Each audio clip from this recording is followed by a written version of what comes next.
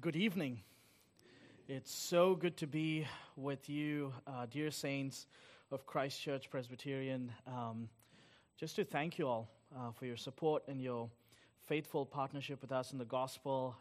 My name is, if you weren't here this morning or if you don't know about me, my name is John Rakshit Prabhakar. I'm here with my wife, Kelly Beth, and our 6-year-old daughter, Alethea, who has been very much prayed for by this church for the last few years of our waiting to receive her into our family. She's been home for a year and a half now, and she didn't know anything about Jesus or a lick of English. And now she speaks English and is learning the Children's Catechism and worships our triune God as our covenant child. We are so grateful for her, and we love her a lot, and thank you for loving her by praying for her. And even as she's been here, she's met so many of you, and I think she's just overwhelmed with all the people who recognize her, and she's like, oh, I didn't know, so many new people.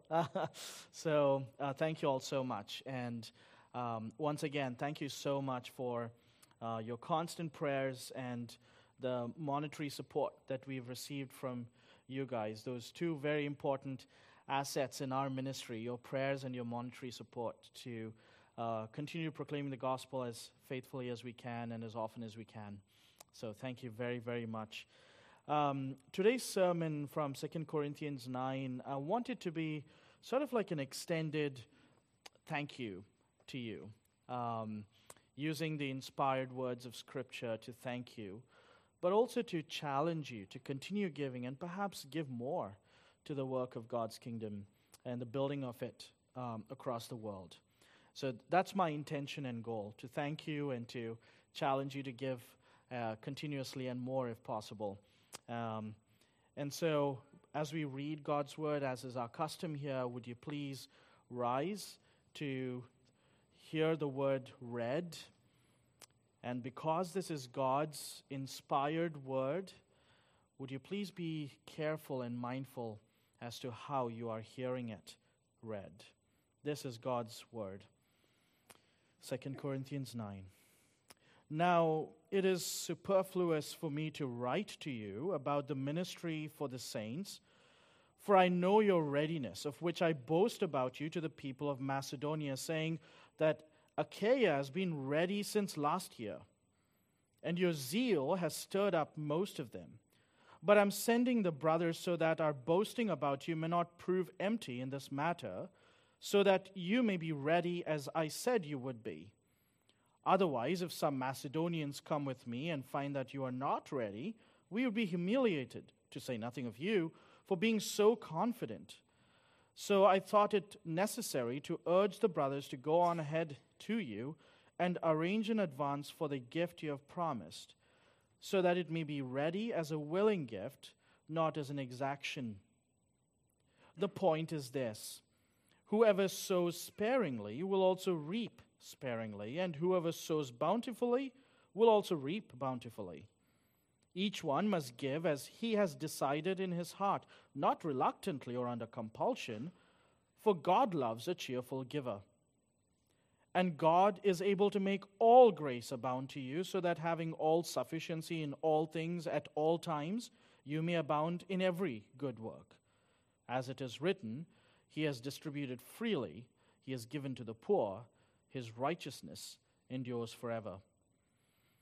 He who supplies seed to the sower and bread for food will supply and multiply your seed for sowing and increase the harvest of your righteousness. You will be enriched in every way, to be generous in every way, which through us will produce thanksgiving to God.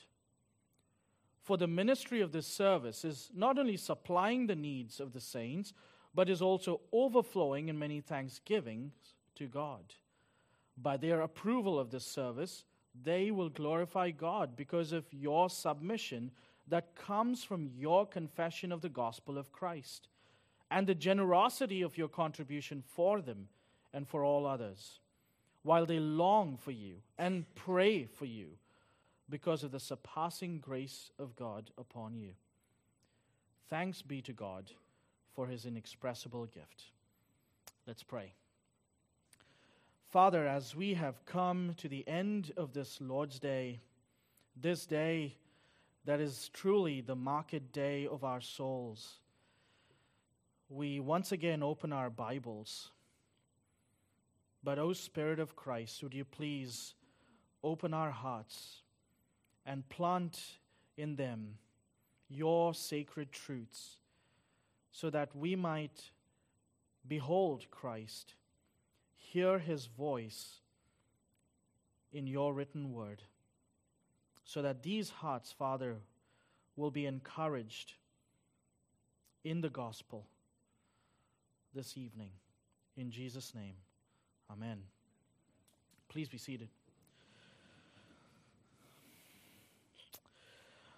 My thesis, if you will, my proposition, my point, the one point, the singular main point of encouragement that I have for you from this text is this.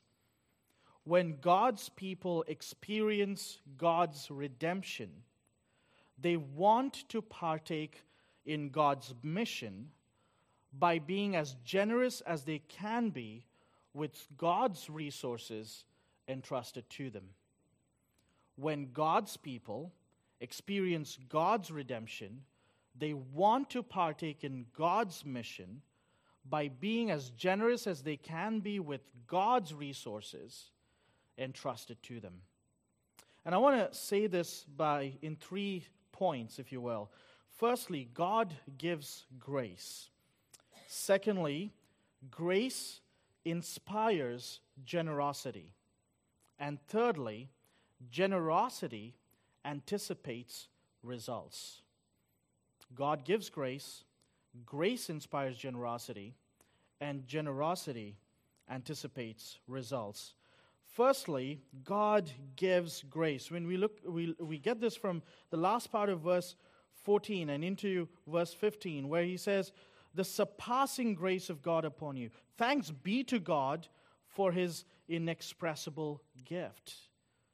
What is that inexpressible gift? Well, it is that surpassing grace of God upon you.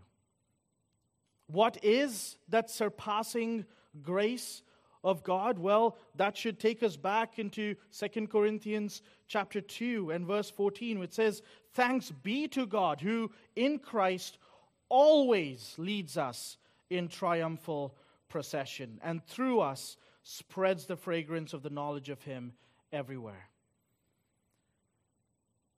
What is that triumphal procession? Well, we just read that passage this morning from Colossians 2, verses 11 to 15. "In him you also were circumcised, with a circumcision not made with hands, by putting off the body of the flesh, by the circumcision, the cutting off of Christ himself." How? Well, by having been buried with him in baptism, in which you also were raised with Christ through faith in the powerful working of God, who raised him from the dead.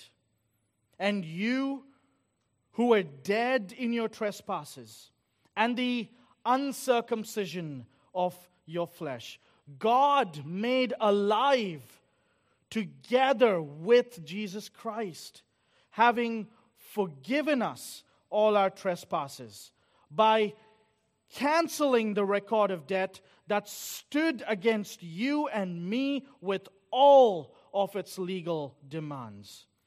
This God the Father set aside, nailing it to the cross of Christ. And at the cross, and by the power of the cross, he has disarmed rulers and authorities and has put them to open shame by triumphing over them. Christ is the great triumphant King. He is the great conqueror. He is the great conqueror. And because we are in him, we have been buried with him, we have been raised with him, we were made alive together with Jesus Christ.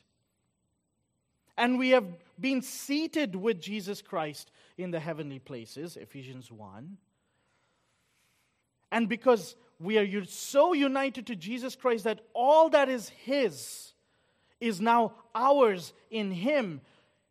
Because He's the conqueror, we too have become conquerors. Not just that, because He's more than conqueror, we too have become more than conquerors in Jesus Christ.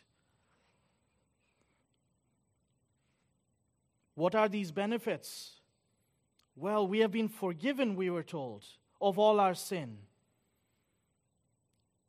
That nagging feeling, that nagging memory of that relationship gone sour because of unforgiveness and bitterness from your end towards them, or perhaps you were on the receiving end of it. You wish there were forgiveness. But with the Father, in Jesus Christ, we are told our sins are forgiven. He is our debt canceled. And then we are told we are justified. We have a righteous standing before God.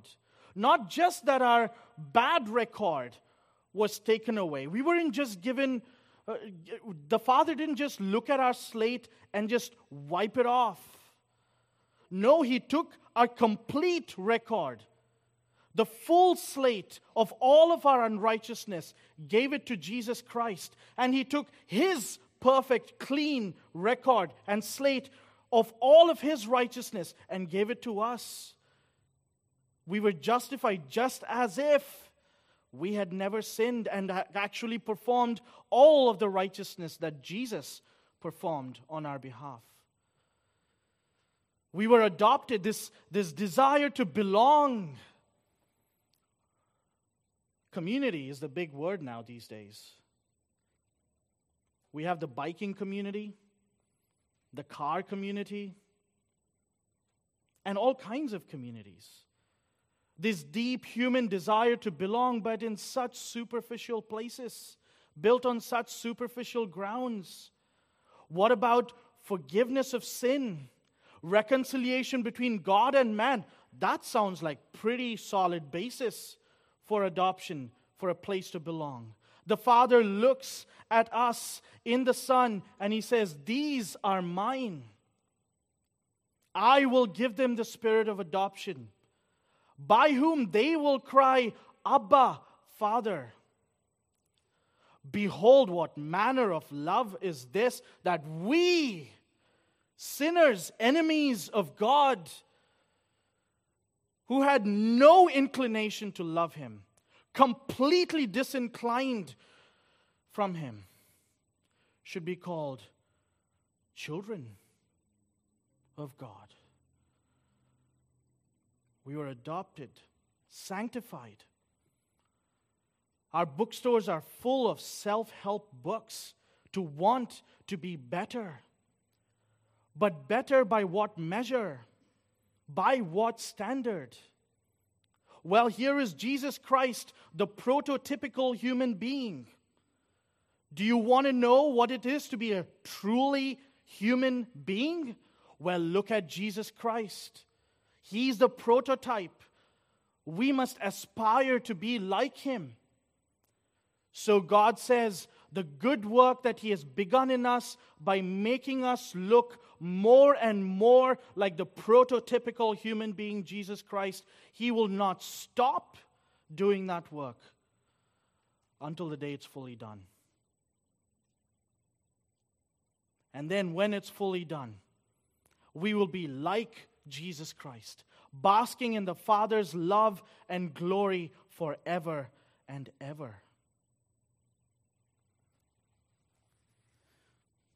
This is the inexpressible gift that Paul is talking about. In fact, that word inexpressible is not found anywhere else in the New Testament.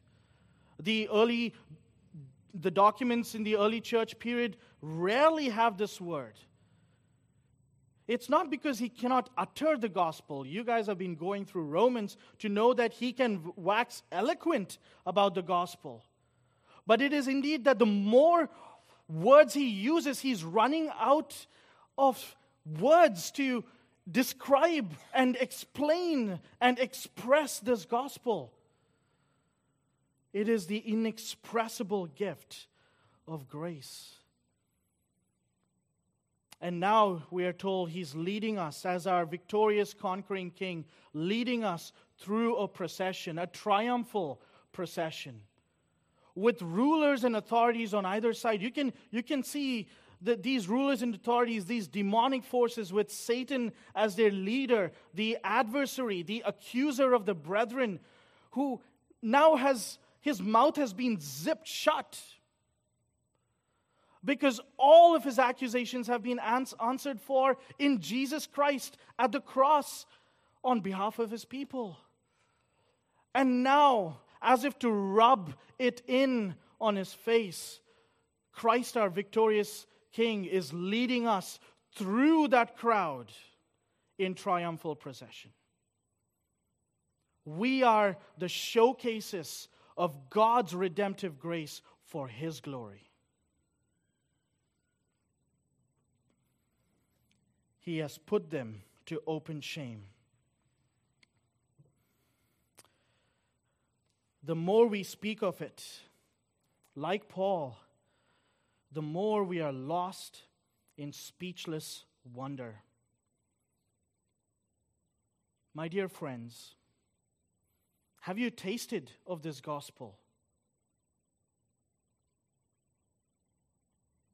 Have you any sense, not perfect sense, but have you any sense of what it means to have your sins forgiven?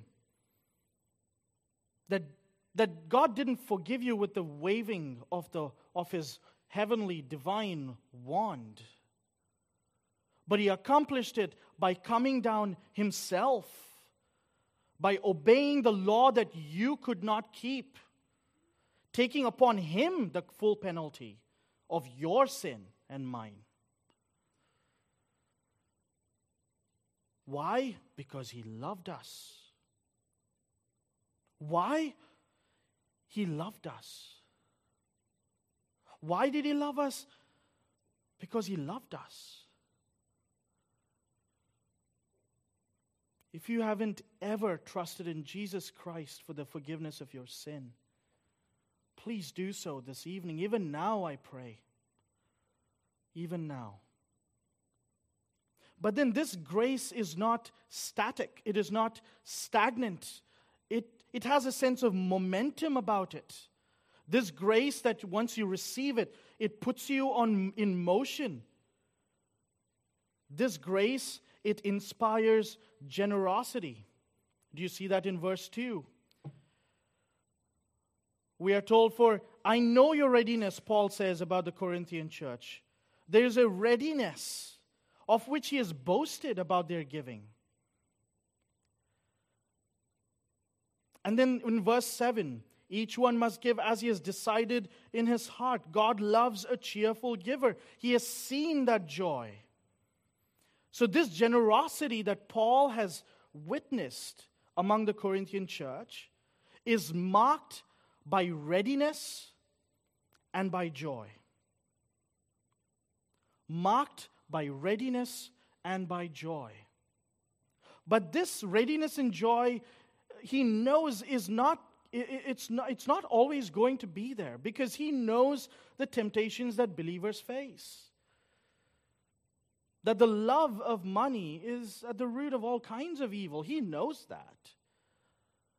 So as a faithful shepherd pastor, he is sending on his friends to make sure that they have God at the forefront of their minds, when they first committed to help these struggling saints in Jerusalem.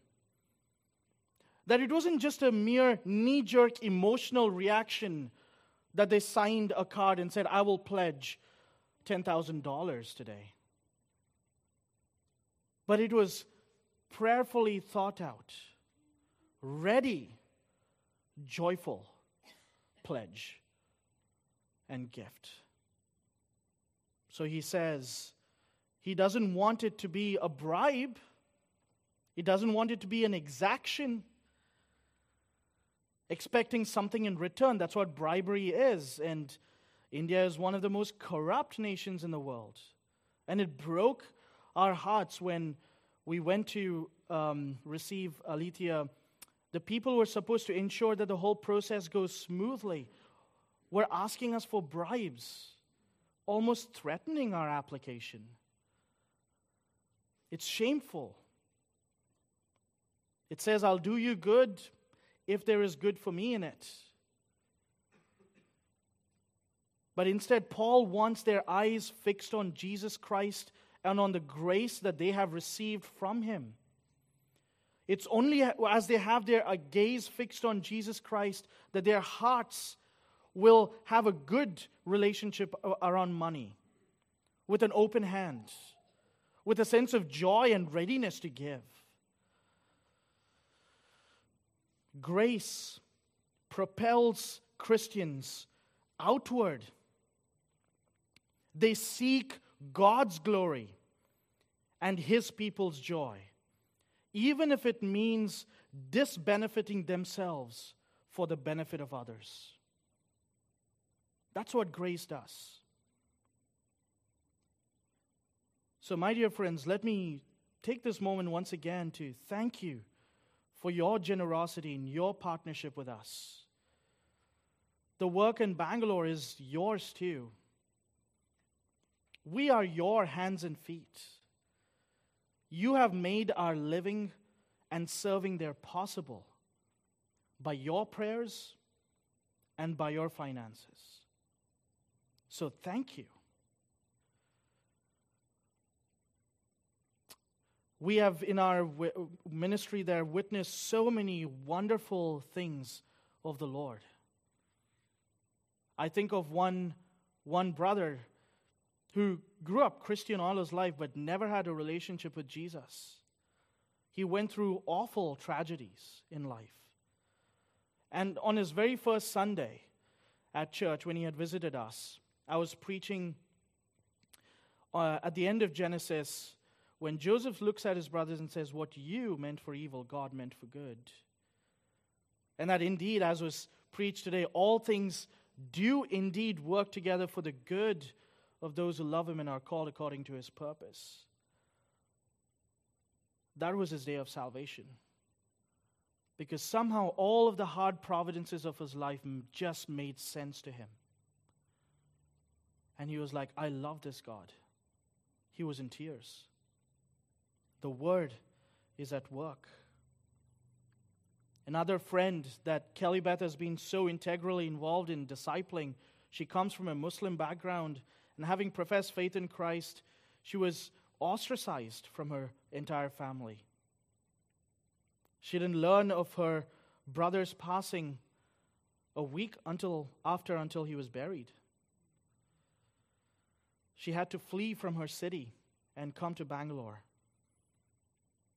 And Kelly Beth has been intentional in discipling this sister, and she goes through so many difficulties, and I sit down regularly with her for pastoral counseling. And it has been incredible to see the joy of her salvation take deep hold of her heart, even as she's wrestling with some of the most challenging situations that one can face in that nature and circumstance and relationship that she has with her family. Another family couple, they grew up Eastern Orthodox. Their services were in Syrian. Imagine that. And they didn't understand anything that was being said by the priest. They came, heard the gospel, and they were so revived in their joy and salvation. And thankfully, they had come to experience the grace of the Lord Jesus Christ at another church in another city.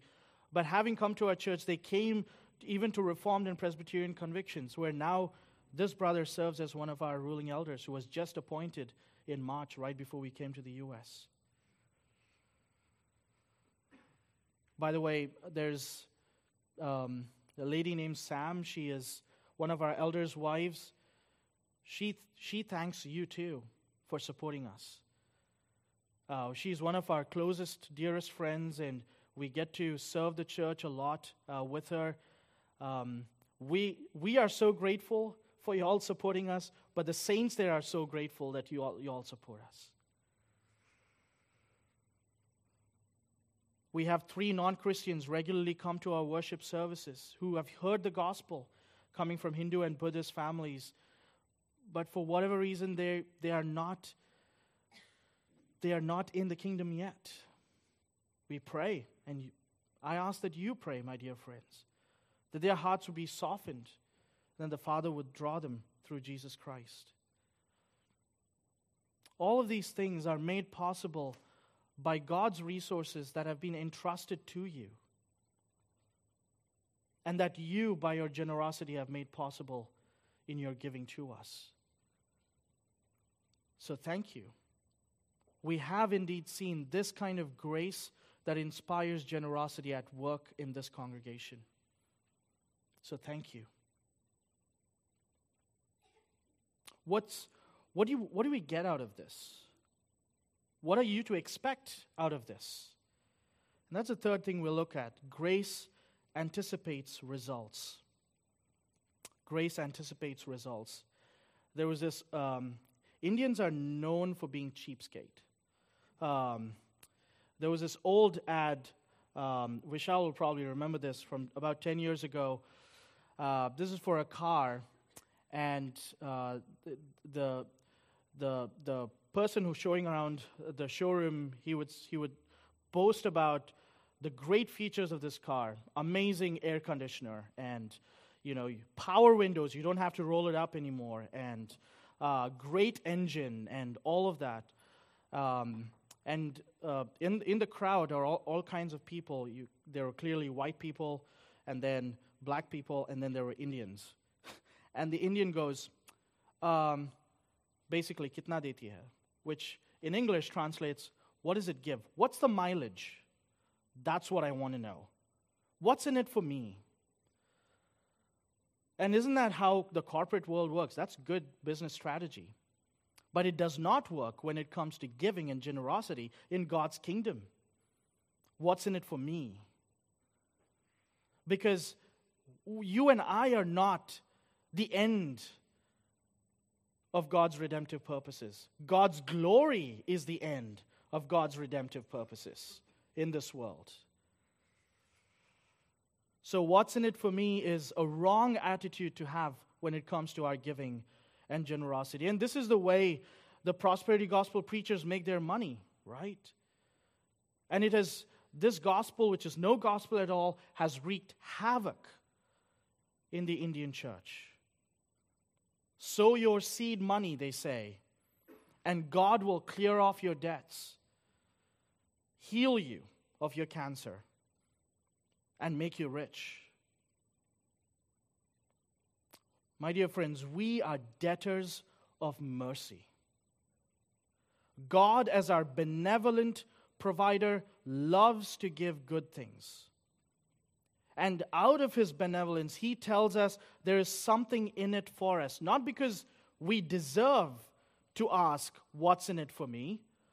But out of His generosity, He says, there's something in it for you. And so He lists, I think, at least a few things from this chapter that He wants you, the saints at Christ Church Charleston, to anticipate with eagerness when you're generous. Firstly, in verse 10, we are told there is a harvest of your righteousness. He who supplies seed to the sower and bread for food will supply and multiply your seed for sowing and increase the harvest of your righteousness. What Paul has in mind here is really Hosea's people in the background. Remember Hosea, the prophet who would marry a prostitute to signify and show a lived out parable in that sense that Yahweh is now betrothed to a prostitute. Or rather that His bride is prostituting herself with all the other foreign gods. They worshipped the Baal of the neighboring lands. Baal was the god of productivity and fertility. And as agriculture as Israel was, and Judah was, and this nation was at that point, and Ephraim in particular was, there was this tendency, this temptation, but we need to go back to these gods. Maybe there's more there. And then they started having these localized shrines for these different gods in different places. There was the abuse of human life when they would offer human sacrifice.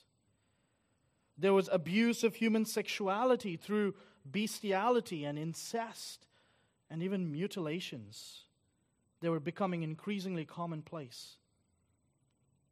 And so God says, you have plowed iniquity.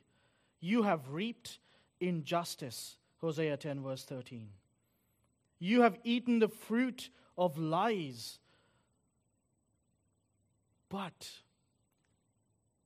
isn't our God slow to anger and abounding in steadfast love? Isn't that our God who seeks to show compassion and mercy? So that right before he pronounces this judgment in verse 12, he says, he calls them, he lures them, he woos their heart. He says, sow for yourselves righteousness, reap steadfast love. Break up your fallow ground, for it is a time to seek the Lord, that he may come and rain righteousness upon you. So here's what Paul is saying here. God's people they know from experience what it is to sow iniquity and reap justice from God. But instead, we have now a people of God who have sown righteousness. And what will they reap? According to Hosea 10, they will reap steadfast love. And of course, you know that this is not a moralism that Paul is preaching. That because you've been generous, God will now give you salvation. That because you've sown good works, you have now earned it from God. But rather, as you have experienced one of the main things that the world has always struggled with, money in its proper place. Because you have kept God on the throne of your hearts, and you have therefore had a good relationship with money, and you've been generous, which is your righteous works, you will now reap God's intimate, steadfast love for you even more. You will come to taste and see God's goodness for you. His covenant love for you. So there's a sense in which, my dear friends, if you're struggling with generosity, if you're someone who thinks the American dream, and maybe there are different scales now to the American dream, so that you can keep building further and further on, that the American dream is all that there is to life. Maybe you can achieve that dream, and once you have a little extra, you can think about giving to the local church and its mission around the world. No. Paul says you're making your heart sick by doing that. You're crippling your heart's capacity to enjoy the one thing that will satisfy you even more than if you had $1 million in your bank account. And that is the Father's infinite love for you in Jesus Christ. It is keeping you from experiencing that. So what result can you expect by being generous? You can expect to reap more love. A greater experience of God's love for you in Jesus Christ. So, what else, Paul? He says you can expect to reap love, reap a greater intimacy of God's love for you, but you can expect that as you give, the freedom to give more. The freedom to give more. He who supplies seed to the sower, verse 10, and bread for food, will supply and multiply your seed for sowing and increase the harvest of your righteousness. The more you give, the more you are satisfied in God's love for you in Jesus Christ, the more you want to give. It's this cycle, you see.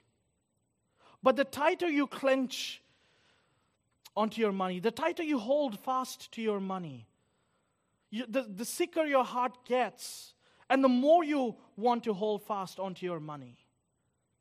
But instead, if you give, you experience God's love for you even more. And the more you do it, the more you want to keep doing it. You make giving a habit.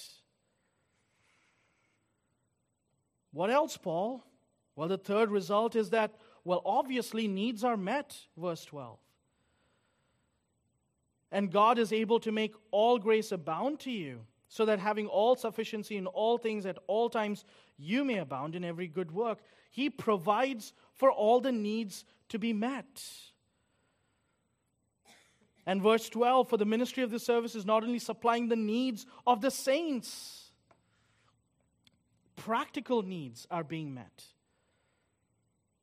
We need diesel for our car so that we can go and counsel this sister in Christ who has had a terrible crisis in her life during COVID time, where her mother died out of COVID and she could not travel because she lived in another city. So we could travel and see the sister and offer her comfort. Or these elders who were just installed right before we came here. The resources that they need. India doesn't have a lot of good Reformed literature. So we have to ship them from the U.S. And they're all sold at dollar prices, which Indians, the average middle-class Indian, can't afford very much. So your funds were used to get those resources so these men can be trained. And as a result, we were able to install 3 additional ruling elders and our very first deacon. Practical needs are being met. You can expect that result. But as a result of these practical needs being met, verse 11, we are told that there's thanksgiving. There's thanksgiving in people's hearts. Their hearts are full of gratitude. And what is the end result in all of this? Verse 13. They are glorifying God. Isn't that the chief end of man? Isn't that therefore the chief end of missions? That all peoples everywhere will glorify God and enjoy Him forever. Isn't that why missions exist? Because there are people in this world who are not glorifying God and who are sin sick and dead. And they need to hear the quickening power that is embedded in the gospel message and experience it. They need to be born again. But they can't be born again if they don't hear the gospel. They must hear the gospel. God's glory is at stake, my dear friends. That's why we give. So that when you do give, what result can you expect? The saints in Bangalore, the saints in Milan, Italy, the saints in Heidelberg, Germany, the saints around the world glorifying God. So those are 5 results that, my dear friends, I pray will be true in your life, that you can anticipate with eagerness. These results are not the results of answer to the question, what's in it for me, in a human-centered way, in a man-centered way. What benefit can I gain from this? Because you see, that would detract our focus away from Jesus Christ. But this answer of these 5 results were, as a result of our generosity, we would grow in our experience of God's love for us in Christ. And that as a result, we would give more.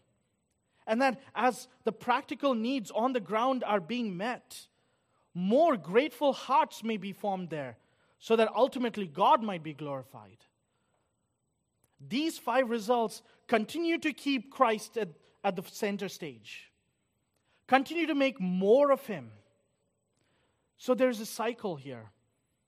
There are needs on the ground. You give. The receivers are thankful, and they send their thanks back to you. You say, thanks be to God for the resources that He provided. Praise Him. Let's move on to the next need. It is not about us. It is not about you. It's ultimately about God and His glory in the nations. So thank you for partaking in this work. You truly are our partners in our work in Bangalore. And I can say, my dear friends, through your generosity, there are so many thankful hearts. It is not about me. It is not about Kelly-Beth. It is not about us. But God has been pleased to use our labors made possible by your generosity in prayers and monetarily, so that more hearts might come to more fully see and savor the love of God in Jesus Christ. No other God in India, out of its 330 million gods, no other God offers this kind of love except our triune God through Jesus Christ. And I pray that you will be more and more satisfied in Him. Let's pray. Our gracious God and Father, thank you so much for your word.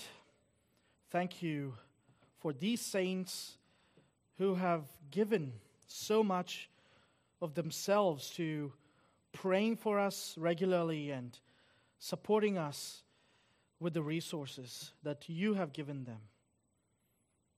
But Father, I pray, if I may, for them,